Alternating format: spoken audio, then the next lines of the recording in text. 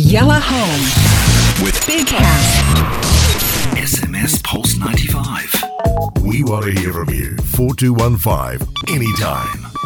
We definitely want to hear from you. 4215 Big House right here on Yellow Home every single weekday. Obviously, every single weekday. Every week, weekdays, 5 to 8 p.m.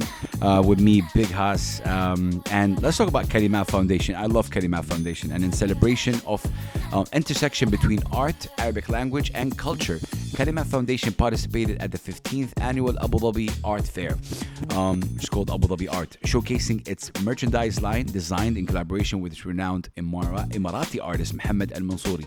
Now, visitors to Abu Dhabi Art offered enthusiastic support to Kalimat Foundations. I love Kalimat Foundation. I really want to give them a big shout out. Obviously, they showed support to Kalimat Foundation's Pledge a Library initiative. Pledge a Library initiative, wow, which is dedicated to providing displaced, refugee, and unprivileged children with compact libraries.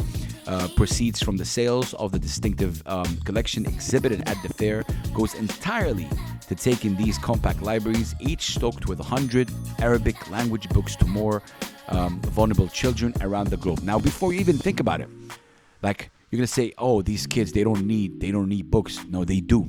What you think you might have, they don't have it, which is hope, which is just the fact to escape from their reality. So before you even go on and speak of like, hey, they don't need books. I mean, their reality is different than yours. So think about that before you even open your mouth and criticize. And that's why I really appreciate Kalimat Foundation. Now, the ambassador of Kalimat Foundation lent his artistic flair not only to merchandise, but also to the art fair's visual campaign this year. I'm talking about Mohammed Al Mansouri. The participation in the Abu Dhabi Art Fair 2023 has actually reinforced Kalimat Foundation's unwavering commitment to promoting literature, culture, and the Arabic language, particularly to vulnerable communities where the joys of the written words are inaccessible.